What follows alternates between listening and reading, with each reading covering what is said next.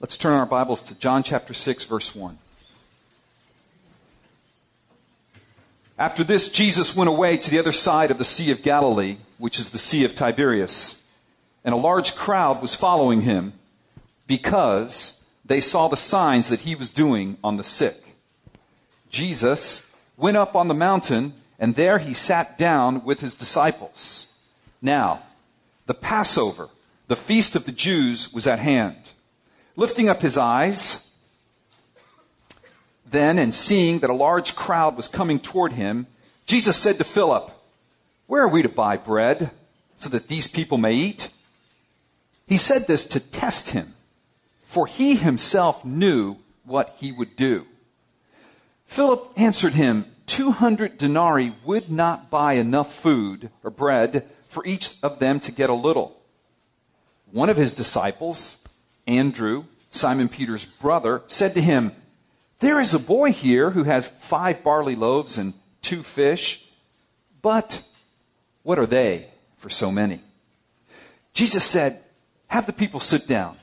Now there was much grass in the place, so the men sat down, about 5,000 in number. Jesus then took the loaves, and when he had given thanks, he distributed them to those who were seated, so also the fish, as much as they wanted. And when they had eaten their fill, he told his disciples, "Gather up the leftover fragments, that nothing may be lost."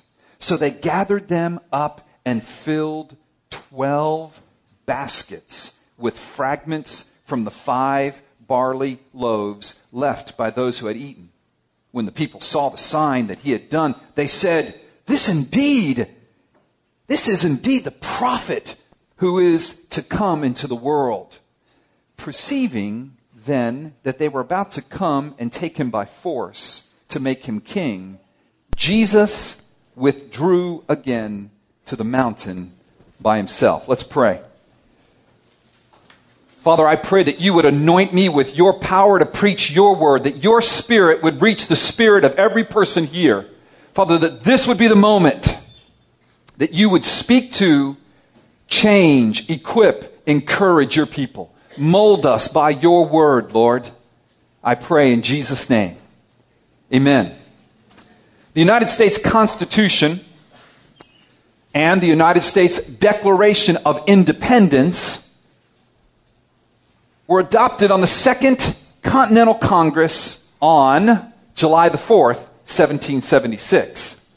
The text of the second section of the Declaration of Independence reads thusly: "We hold these truths to be self-evident, that all men are created equal, that they are endowed by their Creator with certain inalienable rights, that among these are life, liberty, and the pursuit of happiness." This morning, God wants to speak to you and to me about life, liberty, and the pursuit of happiness. And what he says to us is what you have in your notes as the propositional statement, as the thematic statement of this passage. And it is this: pursue Jesus by faith and receive life. Pursue Jesus by faith and receive life.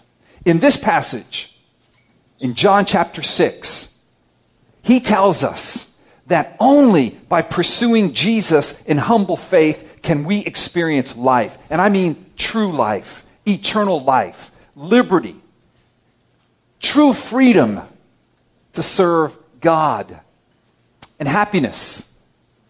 True happiness in God's presence is true happiness. And his question to you and to me is this: what do you pursue for life? Where do you go when you're looking for happiness? That's his question. And what he wants to tell you is pursue Jesus by faith to receive his life. Because you know what? Everything else that you and I pursue for life will lead us to death apart from Christ. Everything else. Everything else. Yes, our Declaration of Independence says that we should be free to pursue life, liberty, and happiness. Jesus' Declaration of Independence, which occurred on the cross, signed by his blood, says the only thing that will deliver what you so want, life, eternal life, liberty, to be free from maybe things that no one else knows about, you know about, that have you in bondage, and happiness. We all want to be happy. The only way to receive those things is in Jesus, is to pursue Jesus. And so what God does in this passage here in John chapter 6 is he gives us a wonderful gift. He gives us this wonderful story about feeding people in a miraculous way. And the point of this story is this: only by pursuing Jesus in faith can we receive life. That's the point of the story. And the reason it's so important is because all of us pursue other things for life. All of us do. That's the definition of idolatry. The definition of idolatry is this: pursuing something or someone for the very life that only Jesus can give you, for the very liberty that only Jesus can give you, for the very happiness that only Jesus can give you. Some of us, we pursue life in the check that we earn every month and all that it can provide for us. Some of us pursue life in a romantic relationship. If we just had this, we would have life. Others of us pursue life in a computer screen and its enticing images and think, this is life. This is happiness. Some of us pursue life in our family. Some maybe in our involvement in this church. Good things. Good things that can never deliver what only Jesus can deliver. And that's life. A famous theologian once said, our idols are not necessarily bad things. Our idols are good things that we want too much. Our idols are the things that we look to give us life that only Jesus can give us. And so in this passage, God grabs our attention and he says, listen to me. Listen to me. I am going to expose for you your idolatrous heart so that you would stop pursuing the things that really won't give you life, that you think will give you life, that are just giving you death, so that you can pursue me, the only one that can give you life, true liberty, true happiness. I'm going to serve you that way. And let me tell you how important this passage is. I'll get a little closer to you, okay, in case you miss it. This passage is so important that other than the resurrection, the death and resurrection of Jesus Christ, it is the only narrative that is found in all four Gospels. It's the only one. It's the only sign. It's in all four. What God is saying is, I love you so much that I want to address your heart that wanders so easily to look for life, true eternal life, in things other than me, because that's idolatry. And you're my people. And so I want to bring you to me. Okay? So this is an exciting passage. And as we look at this exciting passage, we see this theme of faith right at the very beginning. Take a look with me at verse 4. It jumps right out at us, doesn't it? In verse 4 of John 6, now the Passover, which is the Jewish 4th of July. Oh yeah. That's the day that they celebrate independence from Egypt through the Declaration of Independence of the Passover meal signed by the blood of the lamb, the Passover lamb. That's their 4th of July. If you're a Jew, man, you're very nationalistic. You're very pro-Israel on Passover. That is like the day. That's like our 4th of July, okay? But to hang the flags out, this was a big day for them. So, on the Passover, the feast of the Jews was at hand. Lifting up his eyes then, and seeing that a large crowd was coming toward him, Jesus said to Philip, "Where are we to buy bread so that these people may eat?" Faith point number 1. Philip, will you pursue me by faith for life? Now, in this case, says, Philip, where are we going to get the bread to feed these people? And what does Philip say? He stops for a moment. He's like some of you. Maybe he was an accountant. He starts doing some quick addition. What does the scripture say that he then utters out of his mouth? Philip said, verse 7, 200 denarii would not buy enough food for each of them to get a little. 200 denarii is 2/3 of an annual salary. A denarii is 1 day's labor back then. So you get 200 days of whatever you earn per day. That much money would only give these people a small snack. What did Philip fail to do at that point? He failed to pursue Jesus by faith. He was pursuing a solution outside of Christ. By the way, Philip was a hometown boy. He lived right near where this was going on. That's why Jesus asked him, say, "Hey, Philip, is there a local Publix where we can buy food for these people?" Philip goes, 2/3 annual of my wage would not feed these people. Did not pursue Jesus by faith. Okay, let's take a look at the next individual here. Andrew. Andrew pipes in, verse 8. One of his disciples, Andrew, Simon Peter's brother, said to him, "Hey, there's a boy here who has 5 barley loaves and 2 fish. And what are they for so many?" But what are they for so many? 5 barley loaves. A barley loaf was the worst type of bread that normally only poor people ate back then. And the 2 fish were probably pickled small portions. So Andrew basically says, "Hey Lord, this little kid here has 5 loaves of day-old bread from the thrift store that's moldy and 2 cans of sardines. But now that I think about it, Lord, what is that for so many?" So, did Simon Andrew pursue Jesus by faith? No. He's trying, bless his heart. He's going, "Hey, Philip blew it, but you, come over here. How about this?" And then as he's doing it, they're all going, "Psst." And then he goes, "But I guess that's not much." No faith. By the way, have you ever found yourself in that position? Lord, how are we going to do this one? And when you do, please understand that what you're doing is looking to yourself or whatever else you're looking to for life, and the Lord gently wants to correct you, draw your attention up to himself. And that's what goes on right now. Oh, it gets exciting here. Look what happens. Jesus, God, responds. Verse 10.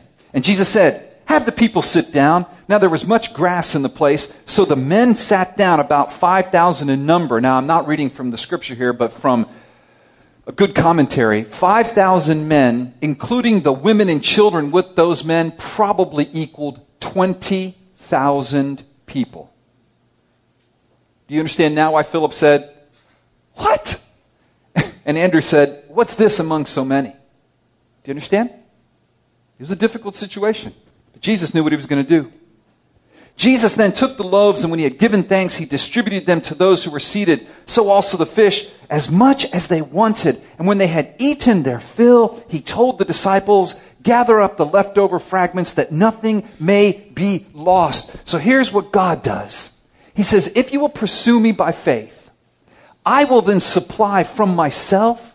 And when I supply from myself, not only did I supply enough beyond a little snack for 20,000 people. I mean, remember Philip said 2/3 of an annual wage will provide a snack for 20,000 people.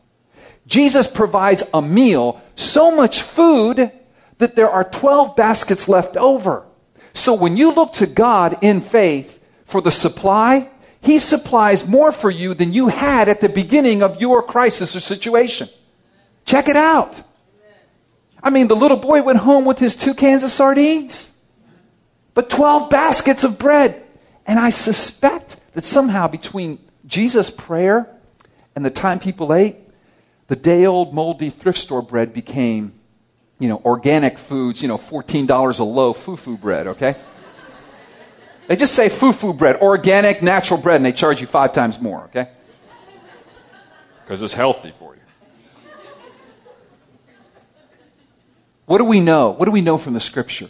The people were satisfied. Only Jesus will satisfy you. And all the other junk that you're pursuing right now to satisfy you, all the other stuff you think you've got to have to be really satisfied, it will let you down. Trust me, the world will take your 2 cans of sardines and your 5 loaves of moldy bread. They will use it, charge you a fee for it, and you'll leave broke with less than you had when you started.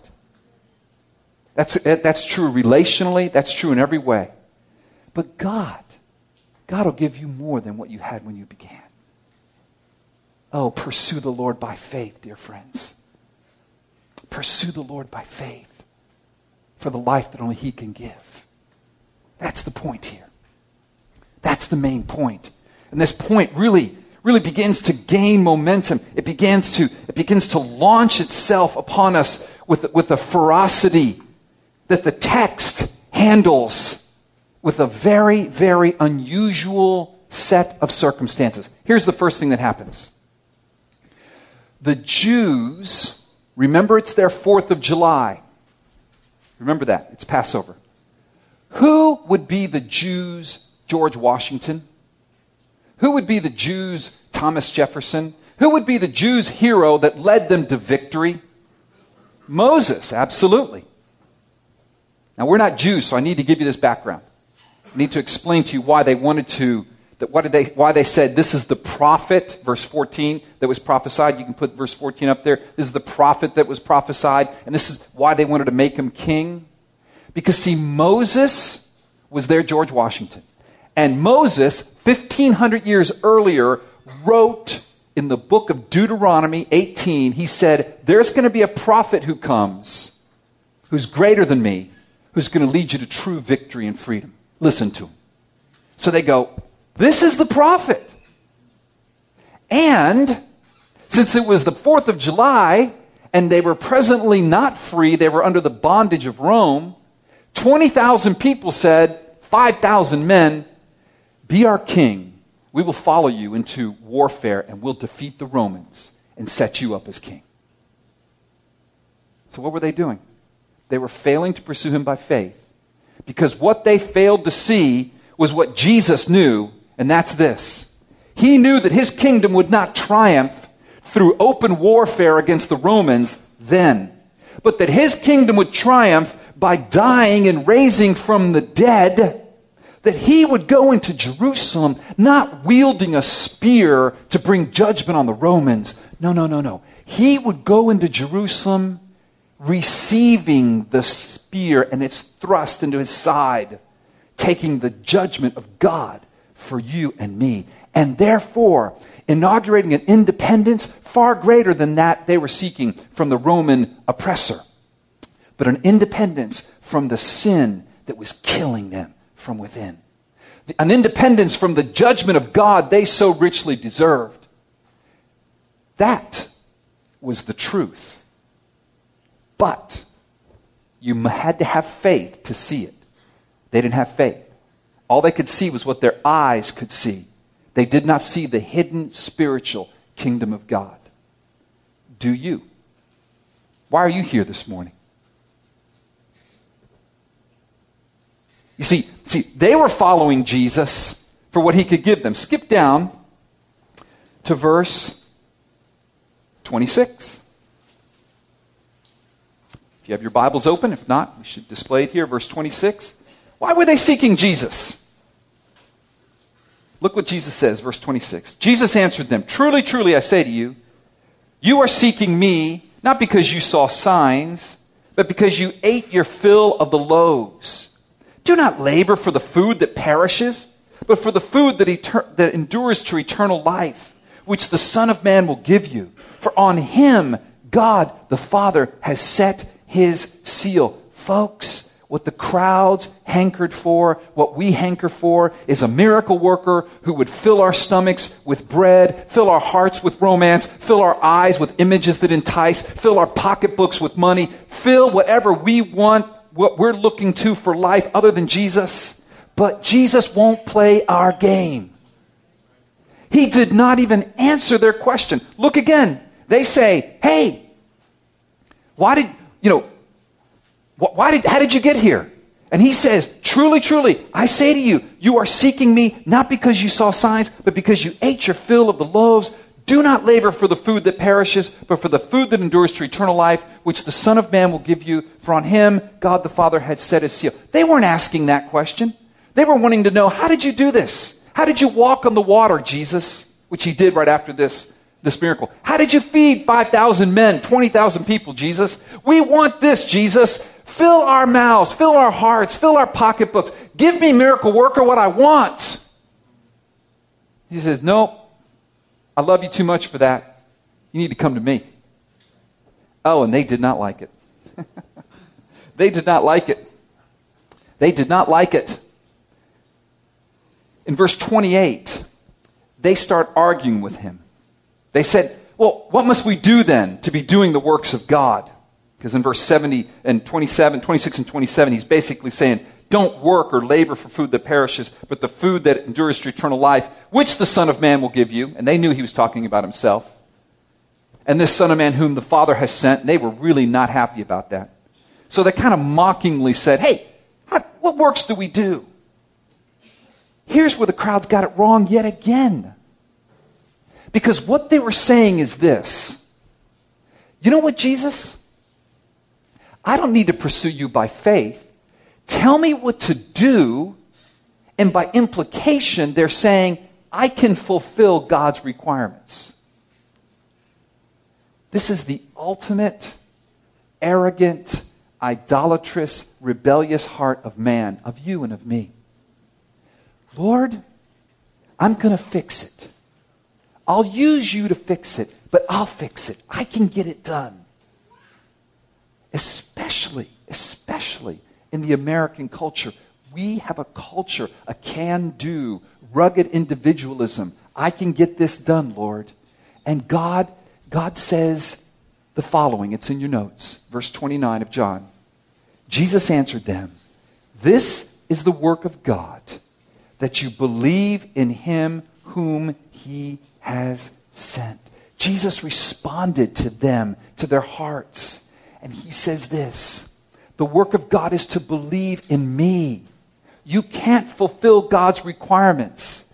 I will fulfill God's requirements, and then I will go die on a cross for you to pay for the sin because you couldn't fulfill God's requirements. So you can't make this happen. Just like Philip couldn't figure out where to find enough bread to feed 20,000 people. Just like Andrew's little, 2 sardine cans and 5 moldy loaves couldn't feed those people. You can't do it. I'm the one that walked on the water, not you. I'm the one that made that bread go to 20,000 people, not you. But they still didn't get it. And often we don't get it. And we're still trying to use Jesus instead of simply trusting Jesus. Oh, friends, point number 1, the work of God is to believe in Jesus. God the Father wants you to pursue Jesus, the Son of God, the Son of Man, who alone can give you life. So here's my question. Here's my question. Question for application number 1. Not on your back page. So sorry. I appreciate you guys. You listen so attentively. It's a joy to preach. Just look at me for a second. From the youngest to the oldest. Be honest now. What are you pursuing to get what you want? That's another way of saying life. Let me give you an illustration. Last week, on my day off, my DVD broke. Not only did it break, but it began to mock me. Because the way it broke is you press the button that says open and close, and the little door just kept opening and closing. It wouldn't play the DVDs. It would open. Okay, kids, we're not going to watch this. So I told the DVD, I hit close. I turned around. And it mocked me. Then I got in this little truck that I just bought. I turned the radio on. The radio was on, but no sound was coming in. No sound. Okay. Now, this is a small illustration, but if you get it in the small illustrations, you'll get it in the big ones. I was mad. It's Monday, The previous Sunday was a glorious day, but it was a day filled with many meetings. And the previous night I had been up to very late doing teachings. And Monday, I want to sit back Monday. It was Memorial Day. We traditionally watch as many violent war movies as we can, glorifying God for men who died for their country. Put the DVD in, boom, doesn't work. I got mad and discouraged. Why?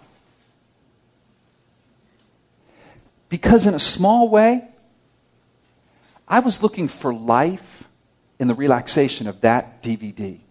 Is it wrong to relax with a good DVD? No. But it's wrong to invest that with what only Jesus can give me. So instead of getting mad, and I really got mad about the radio, because as I told you last week, I love sports talk radio. Okay? So my favorite program was on. My son and I got in the car. We were going to go play tennis, and I turned it on, nothing. But you know what God just gave me the grace to do? Honestly. I said, Lord, my life's in you. I would like these things, but my life doesn't depend on this. I trust you. And I left. Two things happened. When we got in the truck, I just started laughing. I said, Joe, this isn't our day. He said, no. I said, let's pray. I said, the Lord's probably just wanting to get my heart to trust him. But let's just pray. I believe I trust him. I was peaceful. Trust me. In the past, I'd be getting mad, yelling, screaming, throwing things, throwing kids, throwing DVDs, I said, peace. So I said, son, let's just pray that God would heal this thing. And he's laughing. Okay, Lord, thank you for this day. More than anything, I want to thank you for that I can play tennis with my son and we're healthy and strong. And in Jesus' name, amen. I said, all right, Joe, let's do something. You hit that side of the dashboard, and I'll hit this side. Let's see what happens.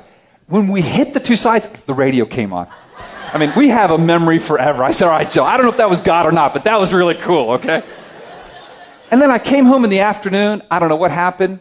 I mean, eventually I had to pull the plug on the DVD, okay? I mean, it was like possessed by a demon, I plugged it back in, and guess what? It worked. All right. If the radio had never come back on or the DVD hadn't worked, that's not the point. What's the point? What do you look for in this life that if you don't get, you get depressed, angry, where is God? I'm mad at God. How could this happen to me? And for many of us, it's things far more important than a DVD working and a radio playing. But it's the same issue. If you can win the battle in the small issue, do you hear where I'm going with this? God will give you victory in the big issue. Do you pursue Jesus by faith, even though your eyes can't see it, for only the life that he can give, and stop looking to other things to give you that life that only he can give you? Do you? Okay, that's the question from point one. Point two. What does this life look like? In your notes, it says, receive Jesus' life. Well, let's follow this intense dialogue right now. Let's jump over to John chapter 6, and let's go to verse 30. Let's go to verse 30. The Jews are very mad at Jesus because they know what he's saying. And this is what they say. So they said to him, then what sign do you do that we may see and believe you? What work do you perform? Our fathers ate the manna in the wilderness, as it is written, he gave them bread from heaven to eat. Now, what's going on here? Because you're not a Jew, I need to explain something to you. The reason the Jews brought up the manna, there's two reasons for that. Number one, Scripture tells us that they were in a synagogue in Capernaum. If you have your Bible open, just jump down to verse 59. It's like the final sort of cap to this message, and it says, all this occurred in Capernaum in the synagogue. You see that? Okay, so back up to verse 30. So they're having this dialogue in a synagogue, and it could be, many scholars and theologians will tell you, that it very well could be that the scripture they just read during the synagogue service was out of Exodus 16, which is the passage that talks about God giving manna to Israel in the desert. Now, what had Jesus just done the day before? He'd given bread, maybe not manna, to Israel, 20,000 of them, not in a desert, but on a remote mountain. And it was miraculous. Plus, remember, it was 4th of July, so they're already a buzz about this prophet that Moses said was going to come, Deuteronomy 18. They want him to kick Rome right out and launch a revolutionary war, and we'll follow you. So that's why, being mad at him, they say, who do you think you are, Jesus?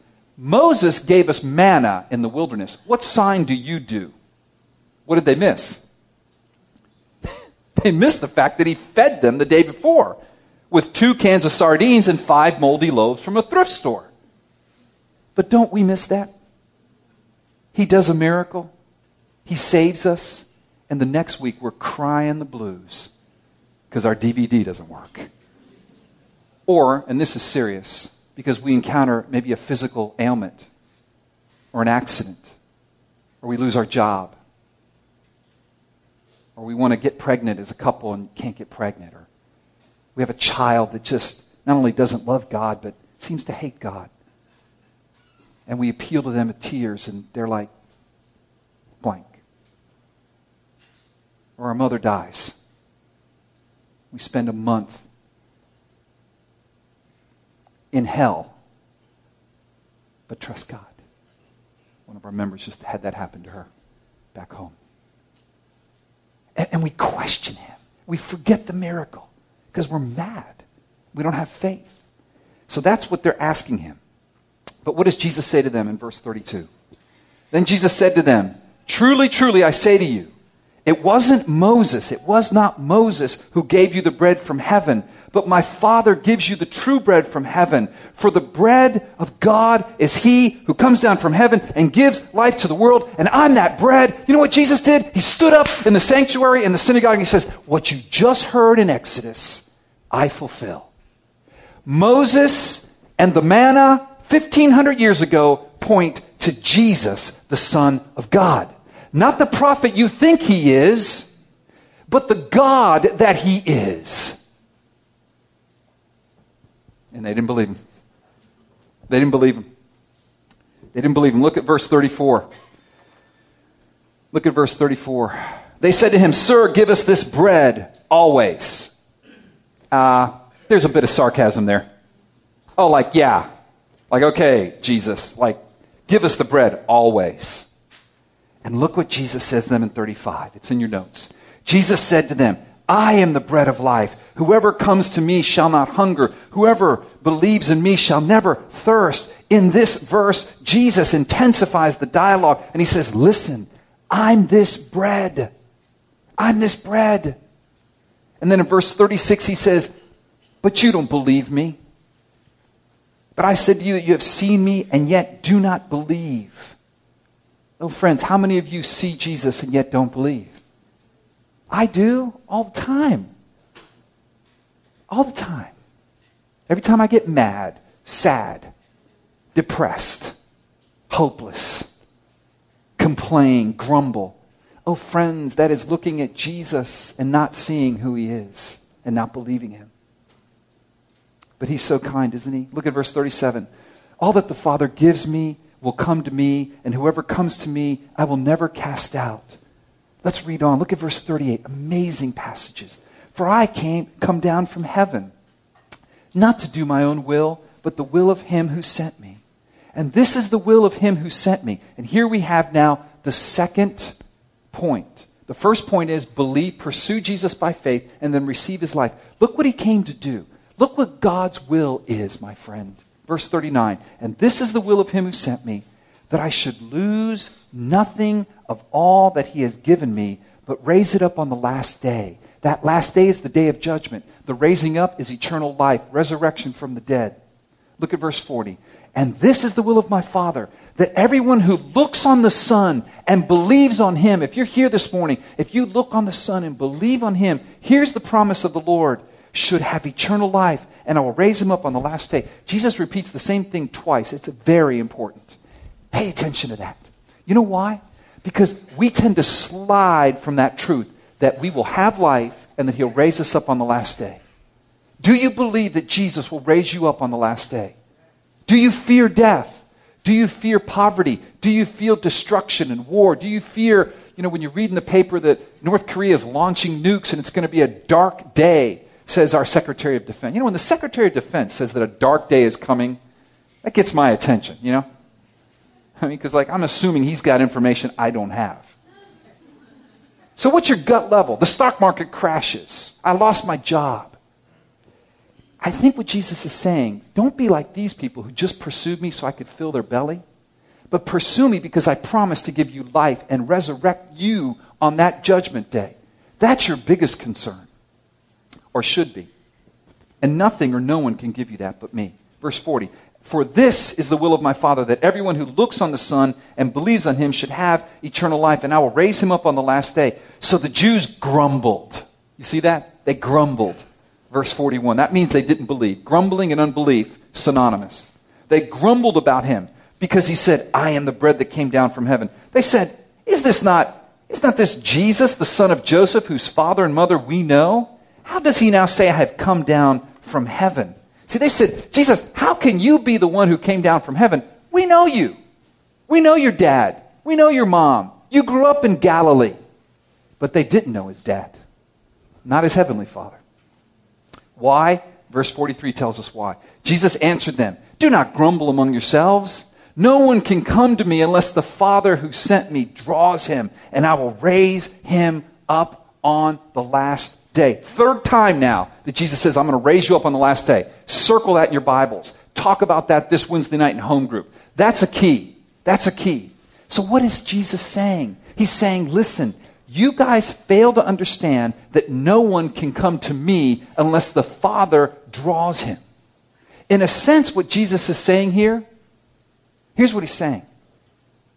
Can we work for what is given to us? Remember point 1, if you look in your notes. What is the work of God? What does it say there?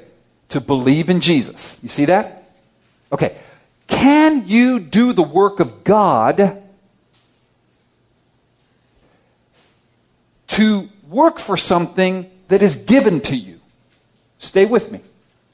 Verse 44 says, no one can come to me unless the Father draws me. So how can you tell me to come to you, Jesus, if no one can come to you unless the Father draws me? Jesus says, because my will and the Father's will is that you would pursue me and receive my life. So the answer is, yes, we can work for what God provides us by his sovereign grace. In fact, God commands us to pursue the very Son to whom he draws us. It is God who draws us to Jesus, and apart from his drawing, we cannot come to him. You're here this morning because God drew you. But having drawn you, you know what God's will is? Pursue Jesus. Not the things you might be tempted to pursue for your life. Pursue Jesus. That's the truth here. That is the truth in these passages. And receive the life that only Jesus can give you. Now, Jesus is going to go into hyperdrive to talk about his life. Look at verse 45. It is written in the prophets, and they will be taught by God. Everyone who has heard and learned from the Father comes to me. Oh my. If you have heard and learned from the Father, you will pursue Jesus. That's what that means in verse 45. Verse 46. Not that anyone has seen the Father except he who is from God. He has seen the Father. He's talking about himself. Verse 47. Truly, truly, I say to you, whoever believes has eternal life. There's that promise again. Verse 48. He declares again who he is. I am the bread of life. 49. Your fathers ate the manna in the wilderness, and they died. This This is the bread that comes down from heaven so that one may eat of it and not die. Do you believe that? Do you believe that? That's the life we're talking about that you receive. I am the living bread that came down from heaven. If anyone eats of this bread, he will live forever. And the bread that I will give you for the life of the world is my flesh. Do you claim to believe in Jesus, dear one? Then pursue him. That is what this passage we've just read teaches us. Everyone who has heard and learned from the Father will come to Jesus. So if you have heard and learned from the Father, then you will pursue Jesus. And if you don't pursue him, then you really have not heard from the Father. It is that simple. And Jesus restates this metaphor with an incredible picture that is shocking and offensive. Look at verse 52. The Jews then disputed among themselves. They are so mad that they're arguing amongst themselves. They've stopped arguing with Jesus. Now they're arguing amongst themselves. How can this man give us his flesh to eat? You see that? How can this man give us his flesh to eat? So Jesus said to them, truly, truly, I say to you, unless you eat the flesh of the Son of Man and drink his blood, you have no life in you. Whoever feeds, and that's a key word, circle that word in your Bibles, feeds on my flesh and drinks my blood has eternal life. Does that bother you? It bothers me a bit. It's shocking. And drinks my blood has eternal life, and I will raise him up on the last day. Fourth time he said he's going to raise us up on the last day. For my flesh, verse 55, is true food, and my blood is true drink. Whoever feeds on my flesh and drinks my blood abides in me, and I in him. As the living Father sent me, and I live because of the Father, so whoever feeds on me, he also will live because of me. You won't live because you feed on the world. You will live because you feed on Christ. This is the bread that came down from heaven, not like the bread the fathers ate and died. Whoever feeds on this bread will live forever. Now let me say this. The metaphor that Jesus uses here is shocking to us, and it was offensive to the Jews. The very law of the Jews forbade them to drink the blood of anything, much less a human being. But Jesus, he was not talking about literally eating his flesh or drinking his blood. He was using this metaphor to communicate the radical, sold-out nature of our pursuit of him. We see this clearly. We see this clearly in the parallel nature of verses 40 and 54. They're saying the same thing. And look in your notes. Verse 40. For this is the will of my Father, that everyone who looks on the Son and believes in him should have eternal life, and I will raise him up on the last day. And look at verse 54. Whoever feeds on my flesh and drinks my blood has eternal life. Do you see that? It's parallel with 40. In 40 it says, the one who looks on the Son and believes in him shall have eternal life. In 54 it says, whoever feeds on my flesh and drinks my blood has eternal life, and I will raise him up on the last day. Just like 40 says, I will raise him up on the last day. So what Jesus is doing here is he's shocking them with a metaphor that is going to offend them and says, listen, you cannot snack on the world. You cannot snack on me and feast on the world. You must feast on me. You must eat my flesh. You must drink my blood so that your nourishment doesn't come from fill in the blank, but it comes from me. That's what he's saying. He's saying, believe. You ask me, what does it mean to believe God? It doesn't mean casually accessing him when you have a small problem or a big problem. It doesn't mean going into the cupboard and getting a midnight snack. It means he is the main meal for you. Is he the main meal for you? Do you feast on Jesus? Or do you just snack on him and feast on the world? Is church just like a little hobby for you? But your real happiness is when you go home and get to and fill in the blank. Or when you go to work and have success. Or when you look at your bank account. Or when you have that relationship that you've wanted all these years. The romance. Whatever. You fill in the blank for me. Where's your feast? Jesus or the world? Who can really satisfy you? And Jesus says, I'm the one that's going to raise you from the dead. I'm the one. Your money won't raise you from the dead. Your job won't raise you from the dead. That relationship, that romance you're looking for won't raise you from the dead. Only I will raise you from the dead. In your notes, the quote underneath John 6:44. To look on the Son and believe in Him means that we eat His flesh and drink His blood. It means that we feast on Him for life.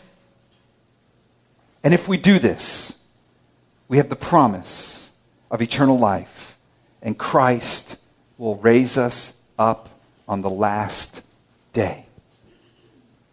So what are you feeding on these days? Oh, feed on Jesus. Feed on Jesus. Pursue Jesus and receive the life that only He can give you. Let's bow our heads in prayer. I'd like to ask the worship team to please join me up front.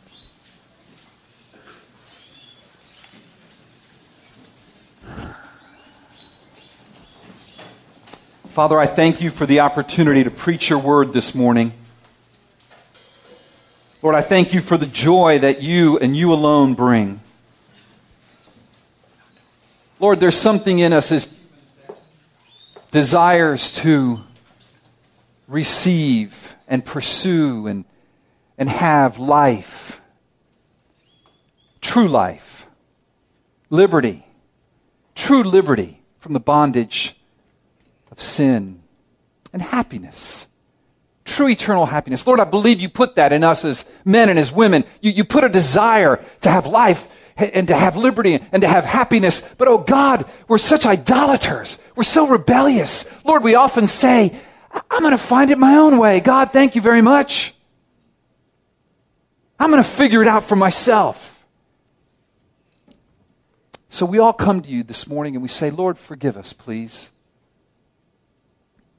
Lord, we want to pursue You by faith to receive Your life.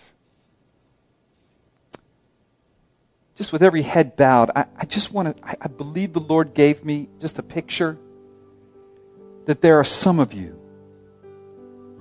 who no longer have a taste for true life because you've had your head in the dumpster eating the garbage at the back of the restaurant, the cold leftovers.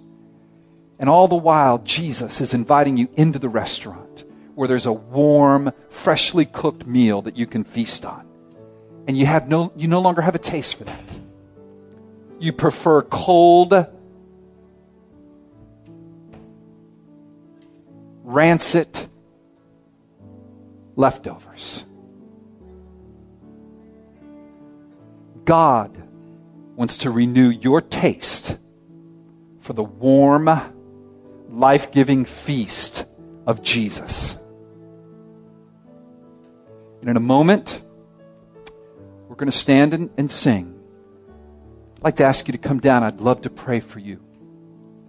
I would like to include in that group those that would say, Al, I've been looking to this for life. It may not even be something that is quote unquote sinful. It just could be something other than Jesus for the life that only He can give. So let me pray. Just as we stand to sing, I invite you to come down. I'm going to probably need some help. So home group leaders with your wives, if you would come here, Corey and Cindy, if you'd come as well. So let's pray. Lord, I pray that for those of us that have lost our taste for You, we've spent so long eating from the world, that which can never satisfy, that we've lost our taste for the one who alone can give life. Lord, renew our taste buds. Some here, they've been dead to You all their life. Bring those taste buds to life. Lord, may they see that it is You. May they see You for who You really are and run to You and pursue You by faith. I know they can't come to You unless the Father draws them, but I know the Father draws because He drew me. So draw them. Lord, descend now by Your Spirit. Touch our spirits that we may repent of our foolish pursuits, our feeding on the world, that we might feed on You, Jesus. Feast on You and receive life. In Jesus' name, amen.